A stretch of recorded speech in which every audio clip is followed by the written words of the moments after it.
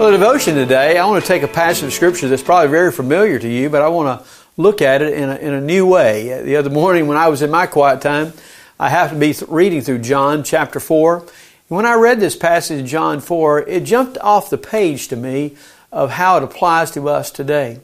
The story in John 4 is about Jesus and the woman at the well. You're probably very familiar with that story.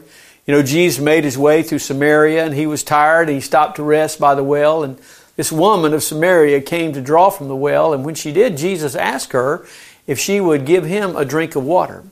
And he goes on in the midst of that conversation and actually shares with her that if she had asked him, that he would give her living water where she would thirst no more. She really didn't understand that, but she said she'd love to have that living water. She wanted to know more about that. And in the midst of that, he says, well, in order for me to tell you about that, go and tell your husband to come. And she said, I don't have a husband. And he says, you answer correctly. He says, in reality, you've had 5 husbands, and the one you live with now is not your husband. Well, whenever that happened, she saw and realized that this is not just any ordinary man. And she goes on to say, I perceive that you are a prophet. And when she perceives that he's a prophet, she wants to ask him a question that obviously had been in her heart, in her mind, for a long, long time. I mean, could you imagine the fact that you get an audience with a prophet of God, or in this case, with God himself? Is there something you've been wondering about that you'd like to ask a question about? Well, that's where she was. She had this question been rolling over in her mind over and over again, and now she wants to find the answer to that question. And whenever you hear what Jesus says about the answer to the question, it meant something to her in her day, but it means something to us in a new way today. Listen to what happens here when it says, the woman answered and said, I have no husband. I said, you're right, you have had 5, and the one you're with now is not your husband. And she said, sir, I perceive that you're a prophet. Then she goes on and asks that question. Our fathers worship in this mountain, and you people, talking about the Jews, say in Jerusalem is the place where men ought to worship. She's asking the question, what's the right place of worship? I mean, if I'm going to meet with God, am I to meet with God here in these mountains where the Samaritan people say we meet with God? Or you Jews say that you're supposed to go to Jerusalem, talking about the temple, that's where you meet with God? Her question is, where is the place and what is the place that I go to meet with God? And listen to what Jesus says. Jesus said to her, woman, believe me. Listen now. An hour is coming when neither in this mountain nor in Jerusalem shall you worship the Father. You worship that which you do not know. We worship that which we know, for salvation is from the Jews. Now listen to this word. But an hour is coming, and now is, when the true worshipers shall worship the Father in spirit and in truth. For such people the Father seeks to be his worshipers. God is spirit, and those who worship him must worship in spirit and in truth. He answers her question. The question is this: there's not a place where you have to go to worship God.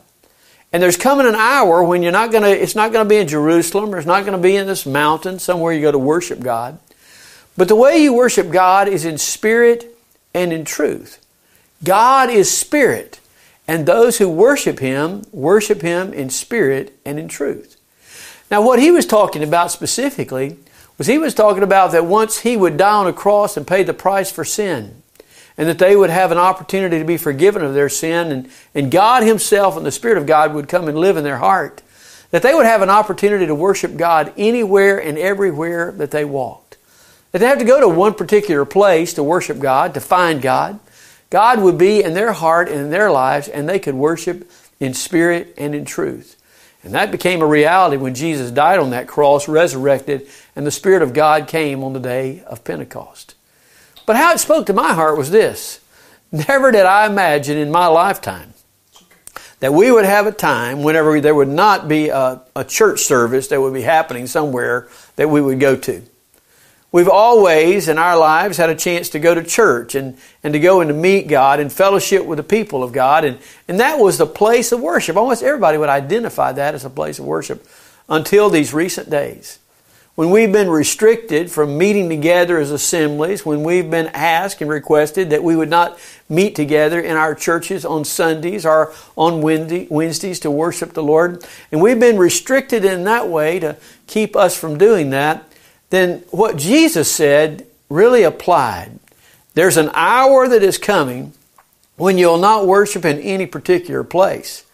But do not be discouraged. You can worship God wherever you are.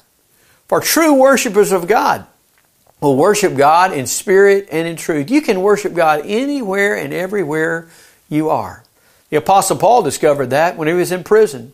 And he made the statement, he said, the gospel of Christ is not imprisoned. In other words, even if he was locked up where he couldn't get out, the gospel was still being carried out in and through and outside of those prison doors. There could nothing hinder the worship and the message and the ministry of God. In these days, we've come to understand that our place to worship are in our homes, with our families, over a means called Zoom, where you can meet with other friends and fellowship together, or whatever creative ways that we can find.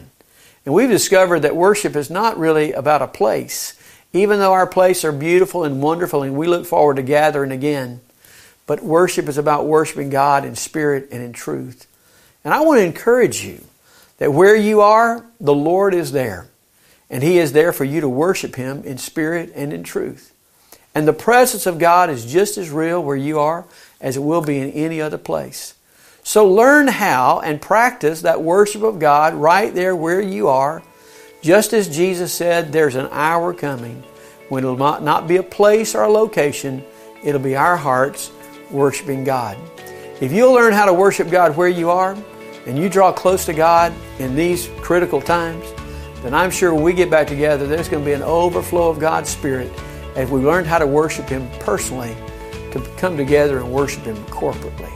I want to encourage you in that. Worship the Lord. He's there for you. He's there to minister to you, take care of you. We love you, and we look forward to being back together with you soon. God bless you.